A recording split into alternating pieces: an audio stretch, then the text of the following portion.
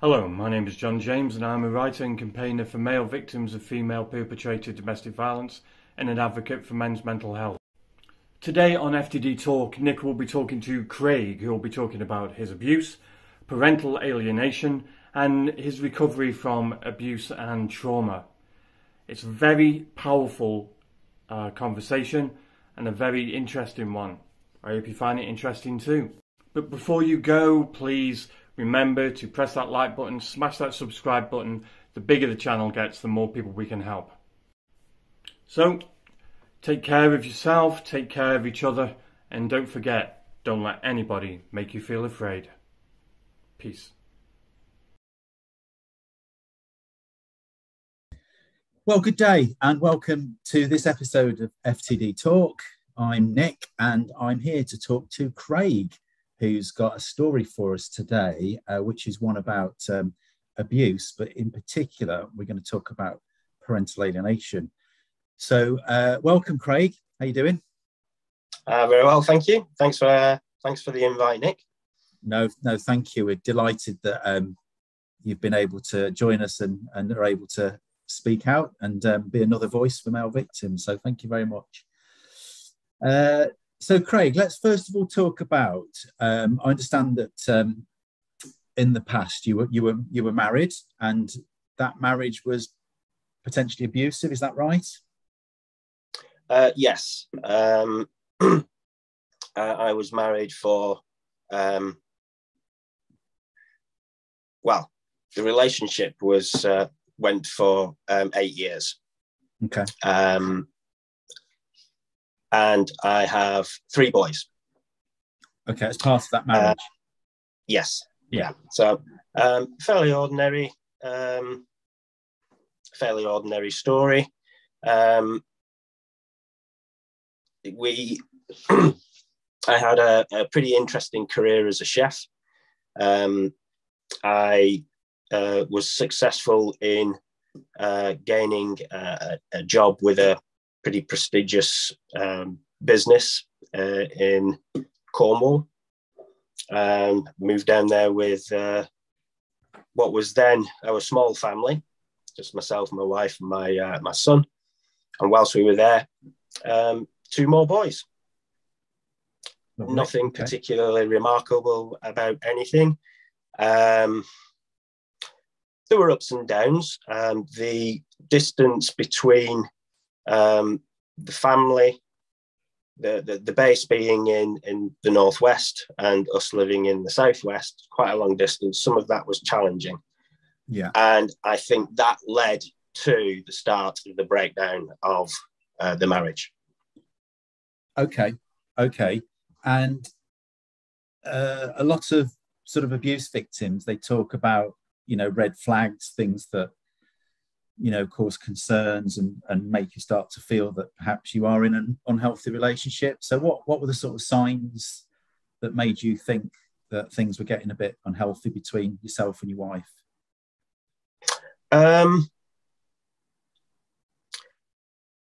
There were small instances to start with, complaints. She was particularly vicious about time that I spent with the family. Obviously, with the job that I was doing, we were led by customer demands in the tourist industry. Yeah. She was particularly dissatisfied in general, and I could never put my finger on why she was particularly unhappy. We lived in a nice house, we were financially secure, we had a good lifestyle that would be the envy of a lot of people. But she was unhappy with the distance between where we lived and where her family lived, and the amount of time that we were able to spend with them. In hindsight, I think a lot of that dissatisfaction was from pressure from her mother. Okay. I'll look at that later on. Yeah. To be honest, I never saw any red flags. Okay. At that time, I saw nothing. Okay. In hindsight, yeah, there's lots of things I could say were not right. The frequency of having quite loud rows, the way that she would bring in the children into those rows. There was one instance where she told my eldest son that she was going to go and find a new daddy, and presented the boy in front of me to tell me that. Yeah. And when I challenged him, he got extremely upset about it, obviously. I didn't make an issue of that, and you just walk away. And it was only something that I recanted later on when we were looking at it after things came to a head. But I had colleagues at work saying, this isn't right. It's not a normal relationship. You need to look at this. But I was in a supervisory position, and people who were noticing these behaviour patterns were younger than me. And I have to admit it. I dismissed them. I didn't listen to it. If there was a serious incident and I was going into work with facial injury, I tended to brush it off or turn it into a joke. There's nothing wrong, guys. Ha ha ha. It's just a bit of a. So, Craig, some of these, whatever we call them, arguments, fights, whatever, were resulting in you getting injuries then, physical injuries? Yeah, I did have an incident where I had a physical injury, but I didn't consider it serious. No. Do you mind me asking? It was more of... Sorry, Craig. Apologies. Go on. Sorry. Yeah, no, it wasn't... It wasn't serious enough to take any hospital. It wasn't even treated. I went to work with scratches down one side of my face. And how did they come about, if you don't mind me asking? It was an argument over... I can't even remember. I can't remember what the argument was over, but the arguments tended to be staged and extremely trivial. And that particular argument was significant because I had a sort of an interview that day, which was cancelled because I had these scratches on my face. And that was something of concern. I think I got taken to one side by my line manager on that occasion. But again, I said it's not serious. It's just a row between a man and his wife. She's not happy at the moment, and it got a little bit out of hand. It's not like I'm being punched or kicked or anything like that. And it's still to this day maintained that the physical violence was few and far between. She was not a physically violent person. It was just one or two incidents that were isolated. It wasn't a regular occurrence. But by virtue of that, it was a red flag that was missed. Yeah, sure. And sorry to ask the question, Craig, so forgive me, but in those sort of like rare moments where she was physical, were you physical in any way? Like, was it kind of like 6 to 1/2 a dozen of the other, or was it one-sided? That particular incident was one-sided because it just came out of nowhere. She intended to leave a mark. Yeah. So it wasn't. She didn't intend to cause pain or serious injury or anything like that. But she wanted to leave a mark. Yeah. She wanted to leave a mark so that my next day would be awkward, knowing that I had this interview. Yeah. And if we flipped it and said that you as the man did that to her as a woman, would you play it down as much as you are at the moment? Well, there was an incident that I got physical with her and I slapped her across the face. Right. Okay. And that was a result of a blazing row and she was smashing items up in the kitchen. And this was in front of the children. So I slapped her across the face. Yeah. And it was instinctive. It was my issue was, I need to make this stop. Yeah. She's not being reasonable. I can't speak to her. How do I bring this to an end? Yeah. And this was in front of the children, did you say? She was doing this. She was smashing up the kitchen. This was in front of the children. And the row was in front of the children. She got into the kitchen and started to smash small items, nothing very big. It's just to have an impact, make some noise and a bit of mess. And I slapped her across the face in the kitchen. That was out of sight of the children. I'll be honest with you, if we're in a different room, because it was a knee-jerk and almost a reaction without thinking, I might have done it in front of the children. I can't say I wouldn't have done, but it was just a knee-jerk reaction. And as soon as that happened, everything stopped. And she said, "Ha, I'm going to ruin your life," and immediately phoned the police.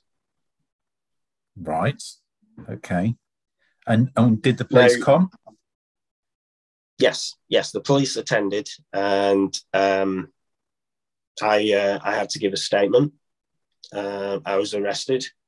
Once they'd had the statement, I was offered a caution, which I accepted. And then that was the interview stopped. I was offered the caution. I accepted the caution, but the officer that interviewed me and was actually in attendance at the house. Said, "I want to talk to you now. We've finished with the interview and this case is on the other side. I want to ask you some questions." Yeah. And she asked me about a dozen questions, and it was stuff from, are you free to go out in the evening with friends? Do you socialize? Are you being monitored? Do you have access to all your accounts? Do you have to submit your phone for inspection? And after we went through all of those questions, she said, "I believe you're experiencing domestic abuse," and she referred me to the Mankind Initiative. Oh, wow. Okay, so would that have been like around 2012-ish, 2013? It was the end of towards the end of 2012. Okay, so the police having come out because your wife called them, interviewed you or spoke to you, you ended up with a caution, but they recognised from speaking to you that you were in an abusive relationship and that you were being controlled in some way. Yeah.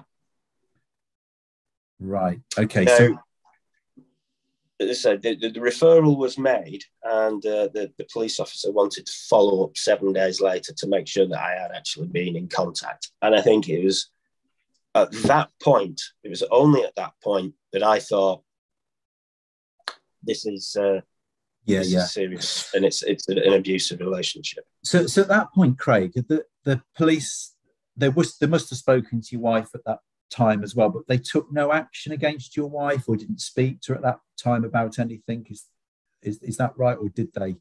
She made a statement, and the police thought that the two statements matched, and were happy that that there was no inconsistencies, that I had admitted what I'd done, and they thought the caution was the best. Yeah, best but her forward. behaviour in terms of smashing up bits of the kitchen, especially in front of the children, that wasn't a referral to social services or anything like that. They didn't see fit. There was not at that point. They did refer the matter to the social services later on. But did they refer it on the basis that you'd been cautioned, or on the basis that she was suspected of controlling you? Do you know? No, there was no referral made at that point. Yeah, the referral was done about 3 months later. Yeah. Okay. So, so you sought help from Mankind. So the charity Mankind. Yep. And are you able to give us any sort of testimony in terms of how they were in terms of supporting you? And bearing in mind at the point of getting in touch with Mankind, I was still not convinced that I was in an abusive relationship. The remarkable thing about Mankind was that I entered into it quite skeptical as to what was going on and what help they could offer.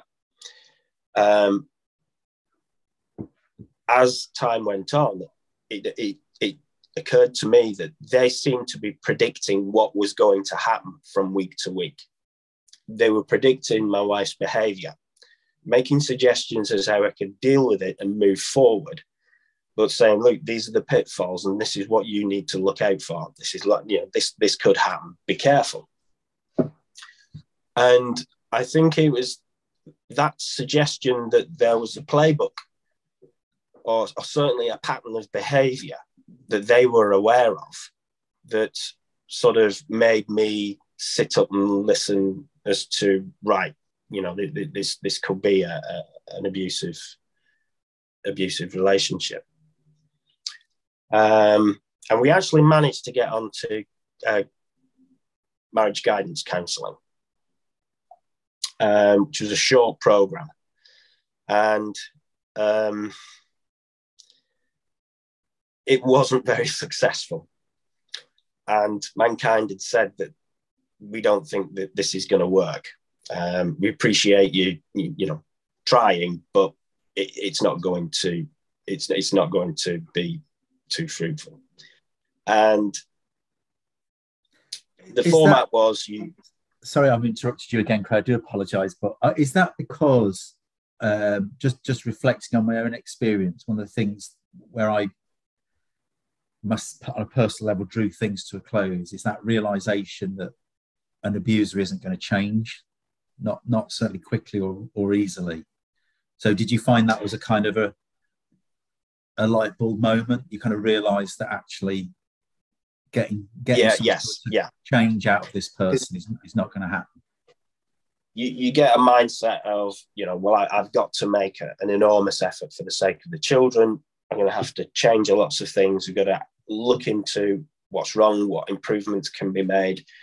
And I thought the counselling would be the one step. And I was warned, this may not work. As it happens, it was 6 weeks of my wife telling everybody what a bastard I was. And on the last session, this marriage guidance counsellor said, I've listened to everything that you've all your concerned and everything that you've put forward. And it says, and you constantly tell me that he doesn't let you speak and he doesn't let you talk and he's absolutely controlling. Because, but for 6 weeks, this man said nothing and just let you get everything off your chest. And we're coming to the end of the session now, and he's hardly had any input whatsoever. And then the counsellor turned and said, have you ever considered of supporting your husband? And that was the end of it. She just stood up and walked out. And the counsellor I'm just absolutely, totally and utterly frustrated that it was all how unhappy she was, what a rotten person you are.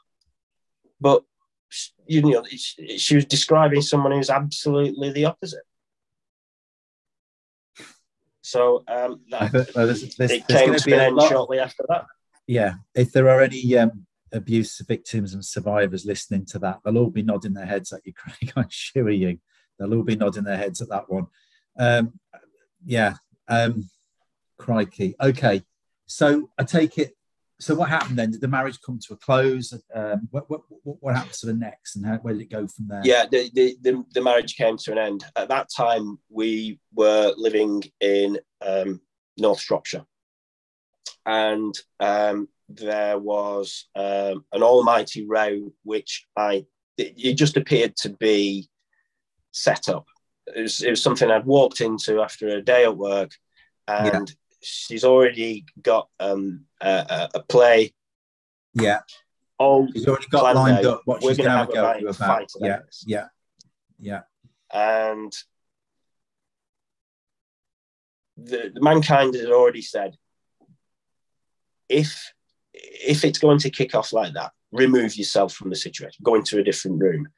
Follows you into that room, move out of that room, go outside, go for a walk. But remove yourself from the argument, see if things calm down, and then go back.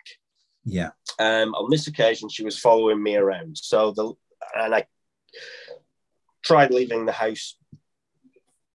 And again, she's following me outside the house. So I phoned the police.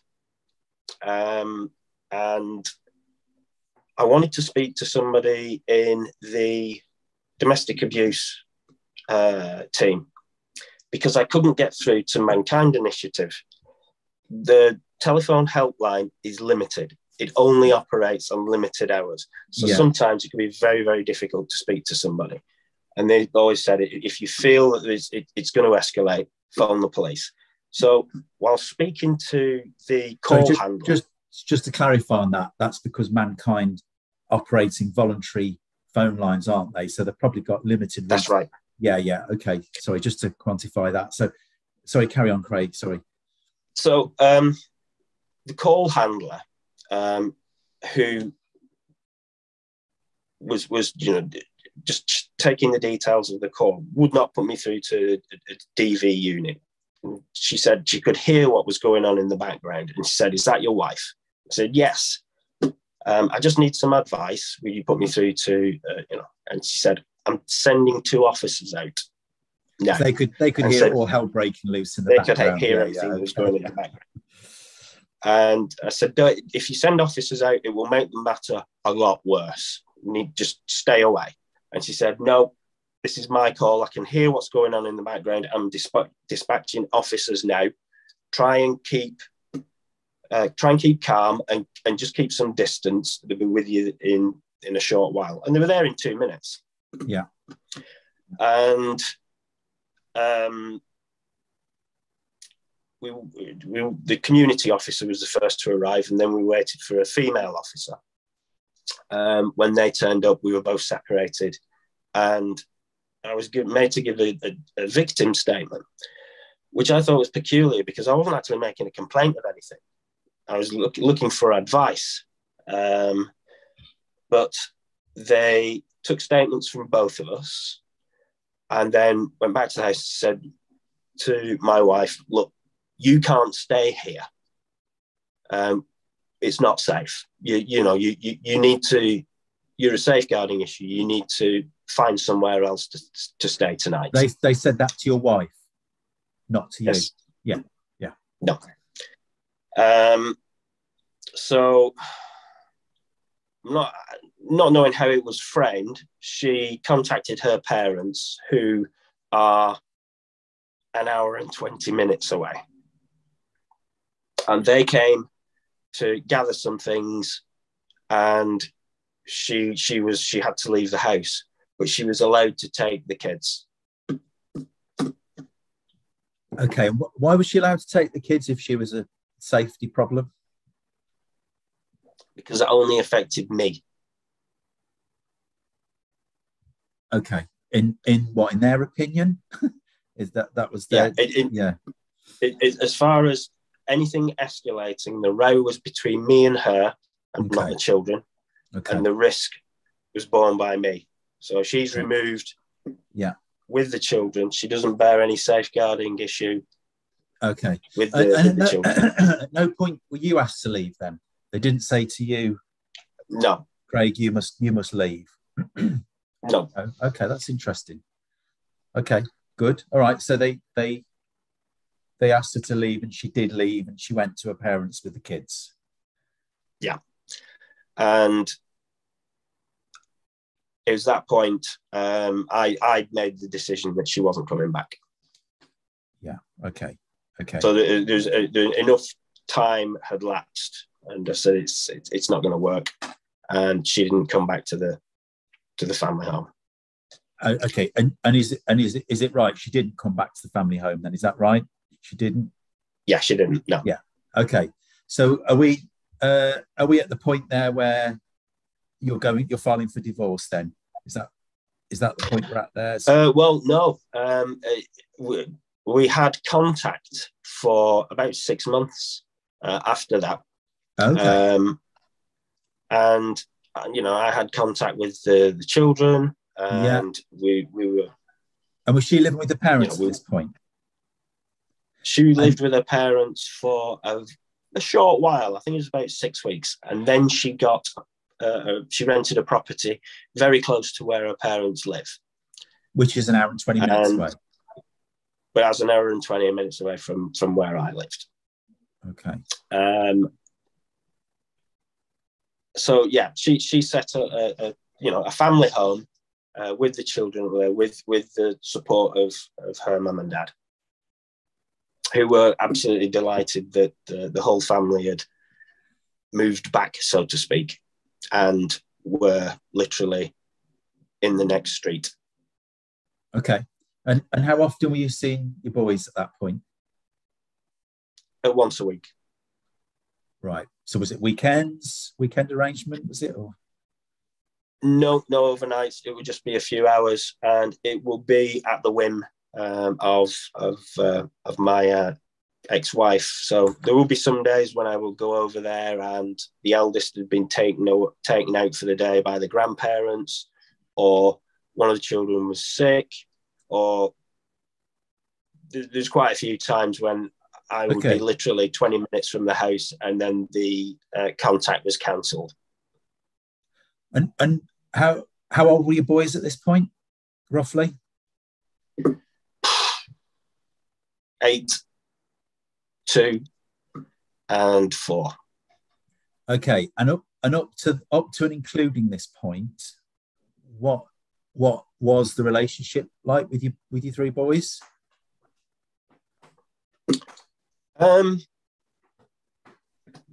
Yeah, very good. It's just like any other father. We did day trips out. We went on holidays. Used to spend time with each individually. We do different things, visit farms. It's like any other dad. You have sort of leisure time, and you'd also do mundane stuff like go and do the shopping or. But it was a happy relationship between you and your boys. You had fun times, right? Yes. Yeah. Okay. So quote unquote normal father son sort of relationship up to that point. Yeah. Okay. So what happened to this contact then with the children? Because obviously I know that your story is going to be about being alienated from your kids. So how did that happen? How did that come about? Was it a slow burn, or like what kind of led into that?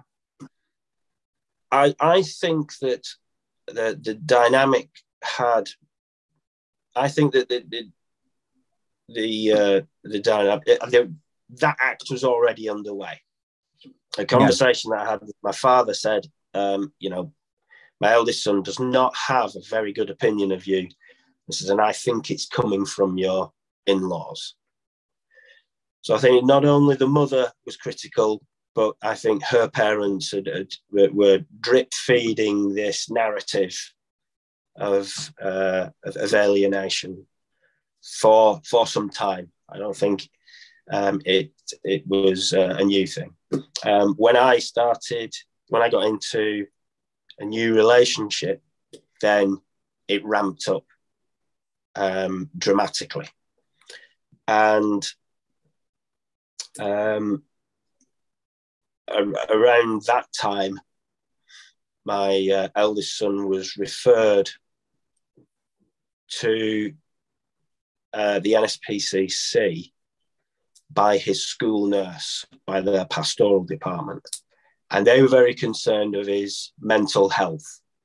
So in a brief conversation, he said, what's the issue? They knew that the family had broken down, and they knew that my eldest was not in the regular contact with me that he'd been used to up until we'd, the family breakdown. And it was at that point that things really accelerated. So the school referred mum and eldest son to the DART program, which is Domestic Abuse Recovering Together. And sorry, Craig, is that referral was made? Sorry, Craig, is that an NSPCC program, or is that something independent? It's an NSPCC program. Yeah. Which can be run independently now, but at that time, in 2013, it was a pilot scheme, and they were looking to introduce this across the estate. Right. Okay. Yeah. So the ex and my eldest were referred to the NSPCC, where she recounted the horror of her abusive relationship, and I quote, how she fled the family home. And their response was, we have this scheme where we they look at they look at helping the mother and the child together, and it's over, I think, a 10-week period. And there's group sessions or individual sessions, and it's quite a comprehensive program. And they agreed to take the two of them. Now, at that time, I was suspicious as to what was going on. So I contacted the NSPCC's dad, and I managed to get hold of the counsellor who was looking after my son's case. And I'd been told that upon referral, my eldest boy was on the verge of a nervous breakdown. So we got in touch with the NSPCC. The referral had been made for the DART program. Now, when talking to the counsellor, she'd said that although there were not all aspects of the DART program were applicable to my son's case, he would benefit from a considerable portion of that because of the state of his mental health at that time, and they thought that it was a benefit to participate in that, so that he could overcome some of those issues. The problem with that is they've put him on a 10-week course where he's been told, I'm a perpetrator of domestic abuse. And they've based that referral on the say-so of the mother and nothing else. If they'd been in touch with West Mercia Police in Shropshire, they may have had indication as to what the behaviour was prior to the breakdown of the mass marriage, but they didn't. If they'd been in touch with social services, they would have had a similar report. But again, no checks and no balances. So to your knowledge, they didn't get in touch? Because, I mean, that's basically a disclosure, isn't it? It's a safeguarding disclosure. If a mother goes to the NSPCC and says, I'm a victim of domestic abuse and my children have been subject to that's a safeguarding disclosure. So legally, they would need to refer that on. So to your knowledge, they didn't? By their admission, they didn't. By their admission, they didn't? Oh, so you actually asked them that? Yes.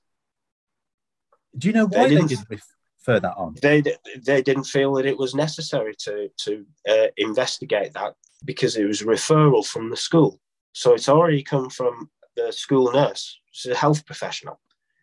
And as they'd already said, not all of aspects of the program were applicable to that situation, but he would have benefited from some of the counselling to help with some of the mental issues that he was experiencing. You know, you've got a young boy there of 8 years old who was outgoing, had a large circle of friends, bright, intelligent, fun-loving, and at this point in time, he was practically a wreck. So they put him on this program, which has been completed. And at the end of that, the position was, my ex-wife now has a masthead from the NSPCC, which says that I'm a domestic abuser. All based on what she's told them. Yes, but to have the backup of that charity put me in a position where if I was to take that to family court, I didn't have a chance. That would be absolutely solid evidence for no contact, one letter every 3 months. And just to clarify, is your son roughly 9 years old at this point, the eldest? He'll be 18 in January. Okay, so but at this point, when he's having this support through the NSPCC or the DART program, he's roughly 8 years old, isn't he? Yes. Yeah. So you're basically, on the one hand, I'm sympathetic to the NSPCC, who are dealing with what they perceive as a victim, and they, in some respects, they've got to believe, but then at the same time, utterly irresponsible to not share that information with other agencies, and utterly irresponsible to, on the basis of that information, i.e. your wife, to effectively gaslight an 8-year-old child. That's basically what they've done, isn't it? It is. They've gaslit your 8-year-old son, or your wife has, and the NSPCC have reinforced that gaslighting. I think it's certainly. I'm certainly suspicious of the organisation as a whole, because if you go on the NSPCC's learning website, their programme is aimed purely at mothers. If a male single parent has these issues, there is no DART programme that will take a man onto that programme. So this is a living example of why a gender-based narrative around domestic abuse harms people, and included in that is children. It is harmful to have a gender-based narrative around abuse. It's cranky, and you're testament to that. Yeah, the NSPCC quote. I'm quoting them now. There is a strong body of evidence demonstrating that females are disproportionately affected by domestic abuse. And they cite the Office for National Statistics in 2017 and Safe Lives, which is true. Those statistics do show that women are disproportionately affected. However, it is a 60-40 split at that time. And we're not taking into account the amount of men who do not report. Well, it's the Office of National Statistics that also say that men are 3 times less likely to report. Exactly.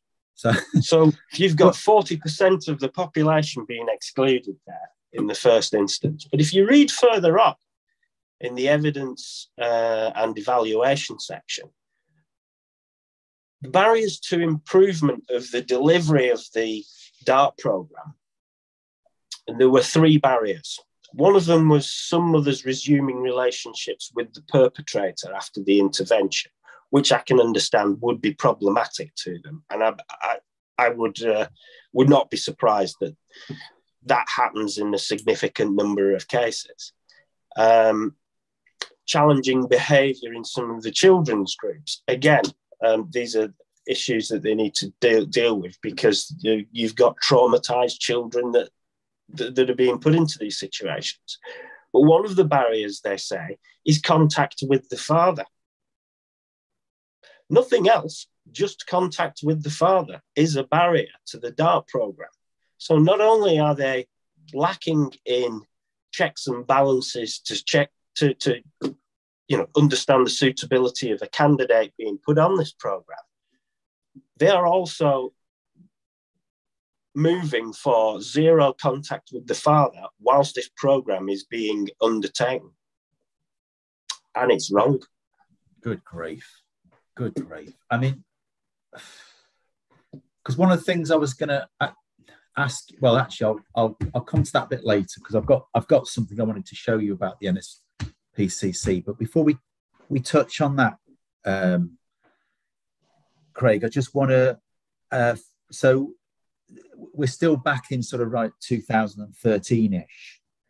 So, and that you are gradually being alienated from your boys. What was the long-term outcome of that then? What's happened? What is your relationship with your children? Yeah, so the escalation of the alienation came about of me entering into a relationship with another woman. Yeah. She has 3 children of her own. And my ex was stalking her and her children via social media. And what was happening was she was harvesting images to build up a portfolio of my new girlfriend at that time and her children. And she was presenting this portfolio to my eldest and saying, your dad's got a new life now. This is the new woman. These are her children. These are his new children now. He's not interested in you. And you should stay away from them because they're likely to bully you. Sorry, Craig, how do you know she was saying that to the kids? How do you know that? At that time, I still had contact with my eldest son, and he told me what she was saying. And he said, and he explained, I don't want to meet these people. I don't want to go because Mum said they're going to bully me. The ex was ramping things up on that side by sending friend requests to these children, which they were confused about because said, who is this woman and why are they sending me a friend request? That actually turned into fear shortly afterwards. Because at the same time, the police had been sent to do a safe and well check. My ex had contacted the police and said he's involved with a family with children and he's violent and you need to do a safe and well check. And this had come via the NSPCC. So they had to do it. As it happens, it was the community officer that knew what had gone on because he'd been involved from day one, and they came to do the safe and well check, and they did it as sensitively and as considerately as they possibly could. But she turned up and said, I know this family, I know the situation that's going on here. I'll take this up. It was at that point that suggested getting in touch with the National Stalking Helpline to see if we could get some sort of action against this this behaviour, because my partner's children were scared now. They were worried about this, and in the end, the Stalking Helpline put pressure on the police, and my ex was issued with police information notice, which is effectively a cease and desist. And it was at that point that she said, no more contact. And she changed, she blocked every single means of contact with the children, whether it was email, social media, mobile telephone. She changed her telephone number and made it very, very clear that if I was to have any direct contact with her, she would report it to the police as a stalking matter, and for all inquiries to go through her mother, who didn't reply to a single one. And that's effectively where contact finished. Wow. And I'm not a legal expert, but I'm thinking that as a father having children within a marriage, you have parental responsibility of these children, and there's no court order that says otherwise. So do you not have any say in kind of like what school they go to, where they live, decisions about, you know, school reports, decisions about, you know, what they do and things like that? Have you had any? We initially, that's true. We initially had cooperation from the schools with reports, copy photographs, things like that. But that stopped, and the later academy wasn't cooperative at all. I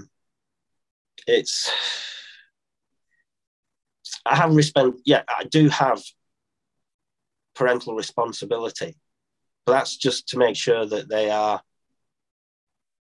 paid child support. I don't have any parental rights. From the point of her saying, if you contact me directly, I will pursue you for harassment. That warning's been made, and I am liable if I was to go through. So the only course of action to take would be family court, and I will be going up against somebody who's got an NSPCC masthead saying this man is an abuser. And CAFCASS would just have to take one look at that and say that's all the evidence that we need. No contact, no direct contact, one letter every quarter. And you've been paying child maintenance? Yes.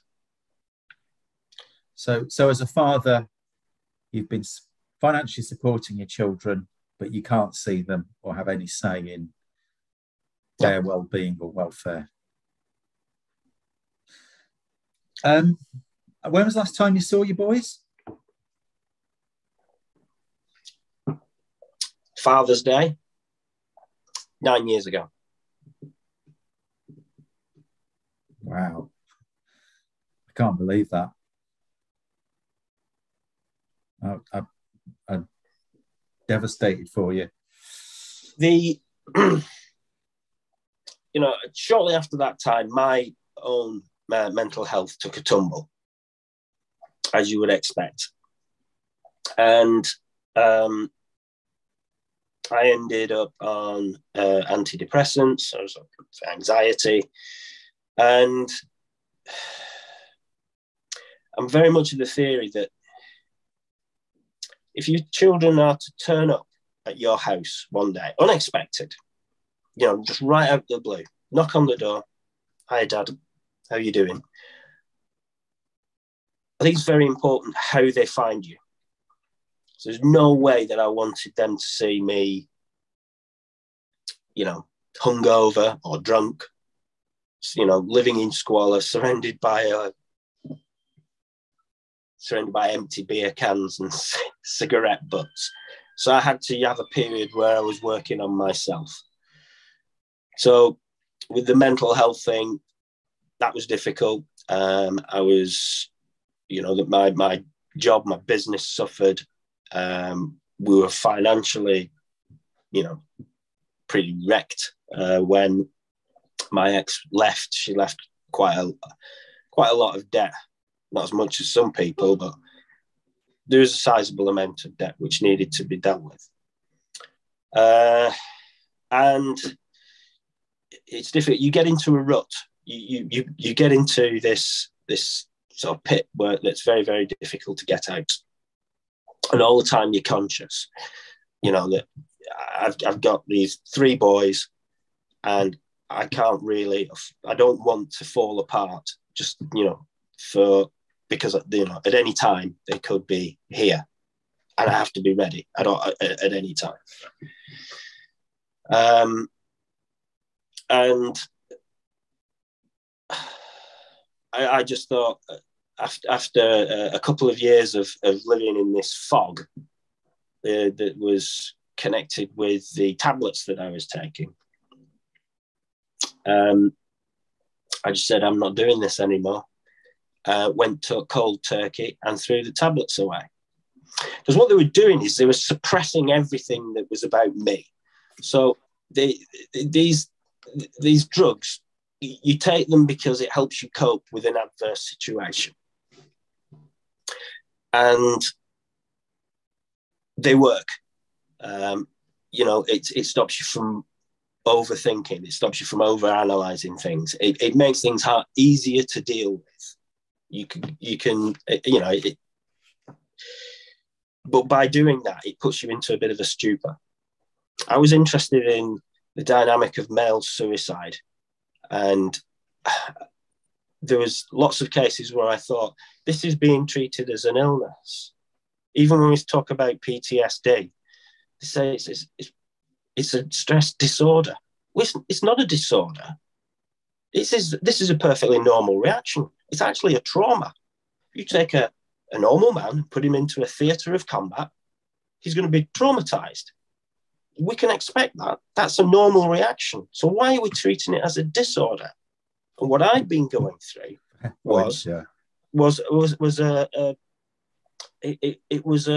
trauma that had been inflicted on me by a third party or third parties. So I had to get help for that and come out of it. And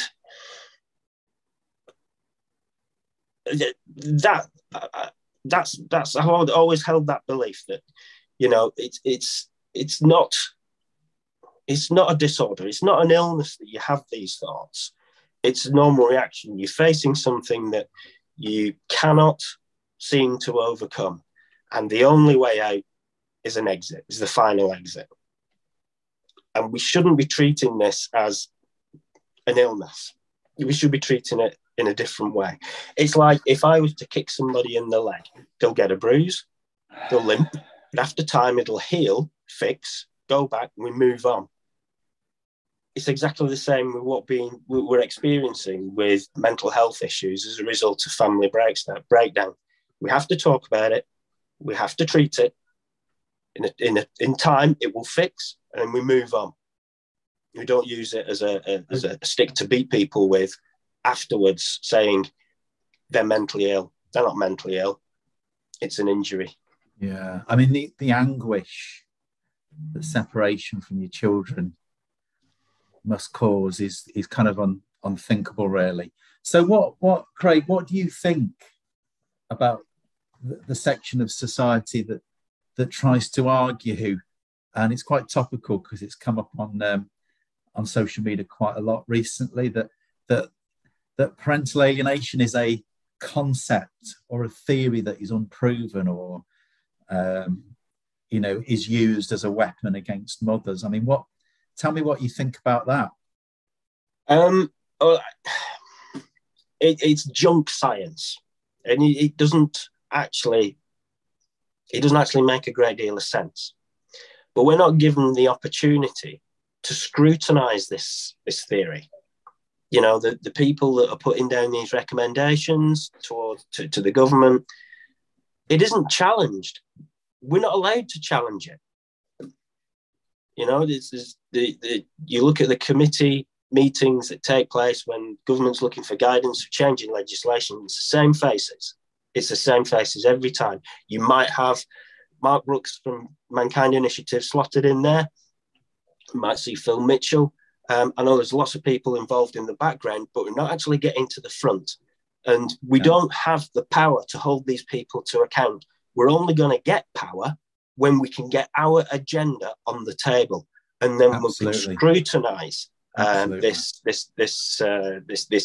doctrine that's being proposed as worthy of changing legislation. Yeah. Well, if you're going to court, there's a problem. Yeah. That's the end of the matter. Yeah. Well, let me read you this. So, the minute the House of Lords Children and Families Act 2014 Select Committee inquiry is asking for written evidence from various quarters, and the NSPCC have given their written evidence. And interestingly, there's a section in there that are talking about presumption of contact with parents, etc. And so they touch on parental alienation. So let me just read you this, see what you think of this. I don't think you're going to like it. So they make reference to the harm review, which is about family court. And they just say that an issue that's been highlighted is the credence given to the claims of parental alienation, quote unquote, whereby children's views against contact with one parent, and therefore contrary to the presumption of parental involvement, were seen as contaminated by the other parent, usually the mother. Again, making reference to mothers being the victims here more than anyone.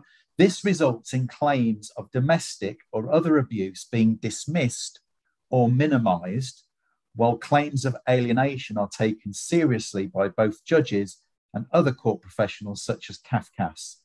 The NSPCC does not believe there is sufficient evidence to support the concept of parental alienation.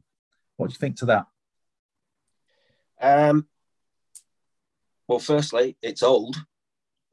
2017, there are a lot more academics coming online now that are studying this dynamic, and they are studying it in some detail. So it goes back to getting the opportunity to challenge some of these views.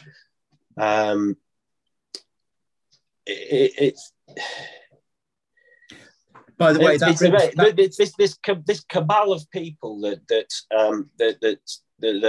are maintaining the dynamic of separating fathers from their children and prolonging family court proceedings, non-government organisations, all these courses, these are all about money. It is a huge money spinner, and all of them have a vested interest. The reports are being submitted to the government. They're all paid for. They're all funded. No matter how ridiculous they may be, all of them have come with an invoice. And we're just not getting the opportunity to counter any of this. We're going on to a different topic now of institutions that have a vested interest in maintaining the current status quo or advancing it, so that there is a presumption of the father does not have contact with his children until he proves himself worthy. So the whole premise of innocent until proven guilty is out of the window in the civil cases like this. You go in there guilty, you've got to prove yourself you're innocent, which is, strictly speaking, is impossible. But what I've found over the past 7 years of helping dads dealing with family breakdown is that the more hoops that you jump through, the more domestic abuse perpetrator programs that you attend, the anger management programs, God knows what else, then as you're ticking these boxes off or jumping through these hoops, then eventually you might be able to have contact with your children, but only at the discretion of the court. Yeah. In most cases, they run out of money. No, it's a huge imbalance, and you've given us a really powerful story of when you're on the wrong end, how it feels to be on the wrong end of all this.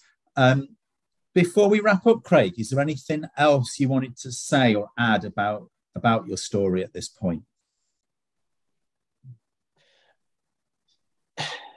This is my story is just one of many, and I don't think it's the worst one in the world either. My issue is mainly connected with how organisations can get involved, act carelessly, and ruin lives.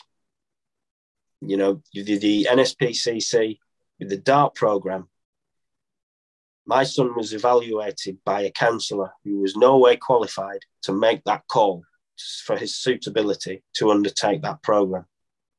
Yeah.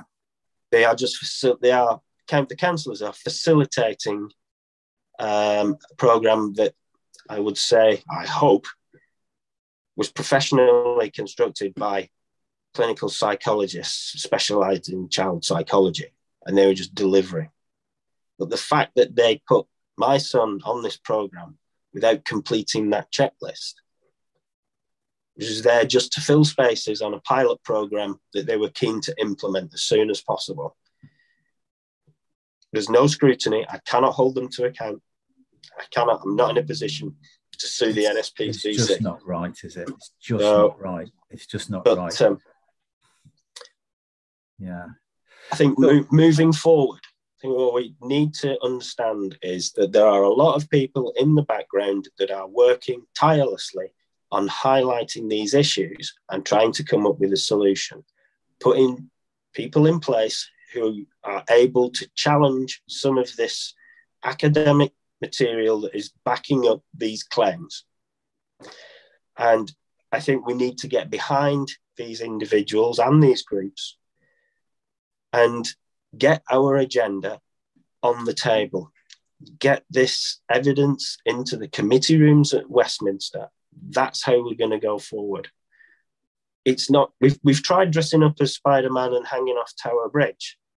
It's great for getting public attention, but the public aren't that bothered. This is a toxic topic. The media do not want to touch it. And if you talk to people in society in general, they're aware of it. But well, it takes a very brave MP. Take a very brave MP to speak up against Vogue. So that's for sure. Well, look, well done you for holding it together through everything you've been through. I mean, to kind of finish on a positive, you're in I take it you're in a healthy relationship now, Craig, yes? Yes, I am. I am in a healthy relationship.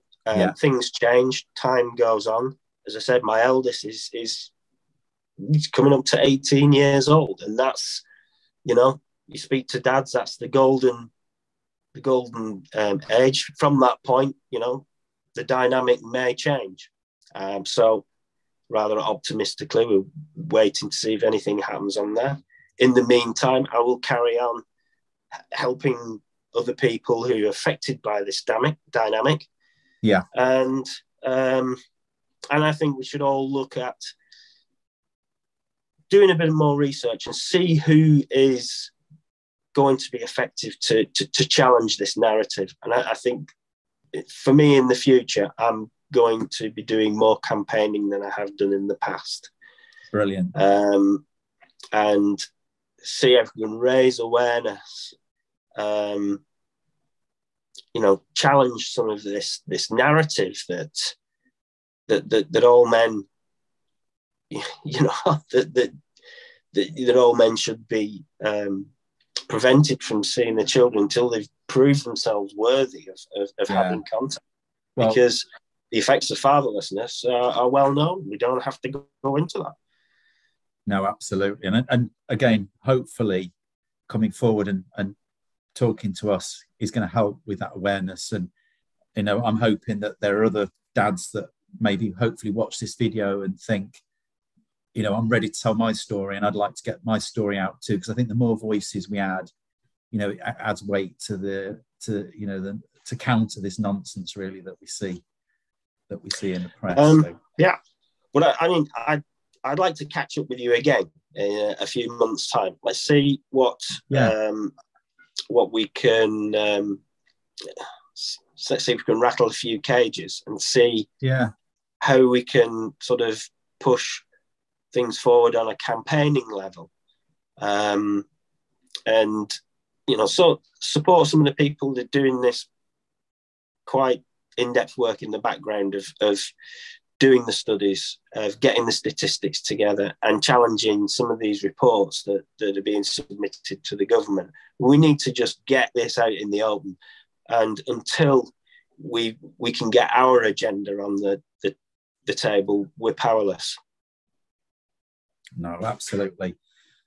Okay. Well, that seems like a good place to end it, Craig. And as I said, thank you so much for, bearing everything, because, you really did give the warts and all there, and sort of bared your soul a little bit. But I think it's really appreciated. And I'm sure there'll be people that hear this and, they'll find some guidance and comfort from what they've heard from you. So, thank you so much for sharing your voice with us. No problem. Thank you. Yeah. Thank you so much, Craig. So this has been Craig, and I'm Nick, and this has been FTD Talk. See you soon.